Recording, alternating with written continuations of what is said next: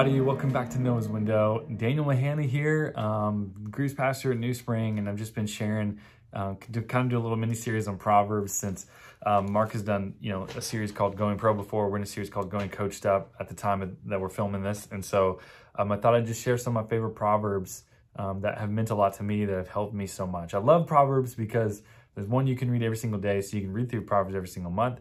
But it's just a book of wisdom. It has so much wisdom that it's so practical for every single day.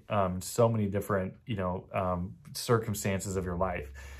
And I just want to read one today. Again, I don't have a whole lot of commentary inside the verse other than just I think it's an important thing to remember. And that is Proverbs 4:23. And this is one that you've probably heard before, probably know super well, but it's one that I have circled and I think about a lot. Proverbs 4:23 says, "Above all else, guard your heart, for it is the wellspring of life."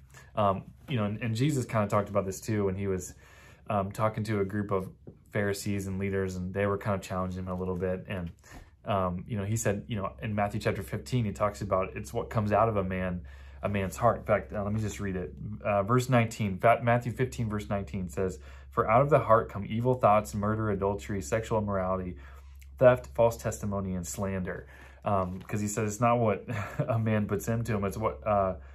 But the things that come out of the mouth come from the heart, and these make a man unclean. So there's a lot of context there that I'm not going to get into that he was talking to these leaders about, but he was talking about how what comes out of a man's heart can sometimes be evil. And if you just look at what has come out of people's hearts before and what has come out of their mind, or, from their mouth, is sometimes the meanest things can be said by us and by people. That's why we have to guard our heart. And what's interesting is that Proverbs is using this as something for us to look at as a metaphor, like we have to guard our heart because we're not, literally, it's not talking about your literal heart. But above all, let's guard your heart because it's the wellspring of life. From our heart, our personality comes so much of who we are and what we say. What comes out of our mouth was probably in our heart somewhere, whether it was sarcasm or whatever.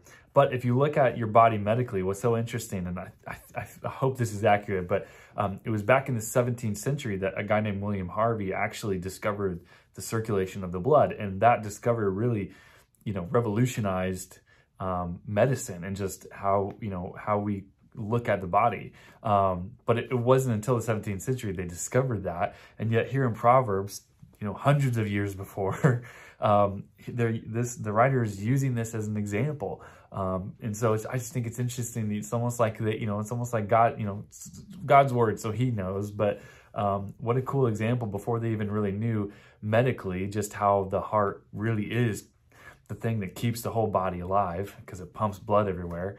So it is true with our spiritual lives. Above all else, guard your heart, for it is the wellspring of life. And so one of the questions I learned from a leader one time when it came to just coaching and parenting our kids is asking the question, how's your heart? How's your heart today?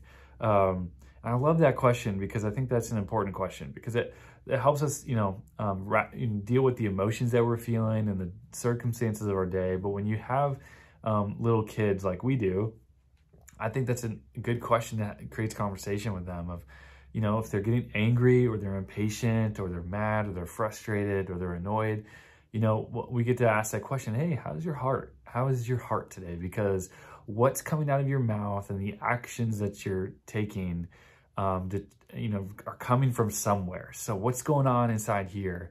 And how can we fix it or how can we change it? Because we have to guard our heart above all else because all of who we are kind of flows from that. So what are you doing to protect your heart? How's your heart today? It's a good question to ask.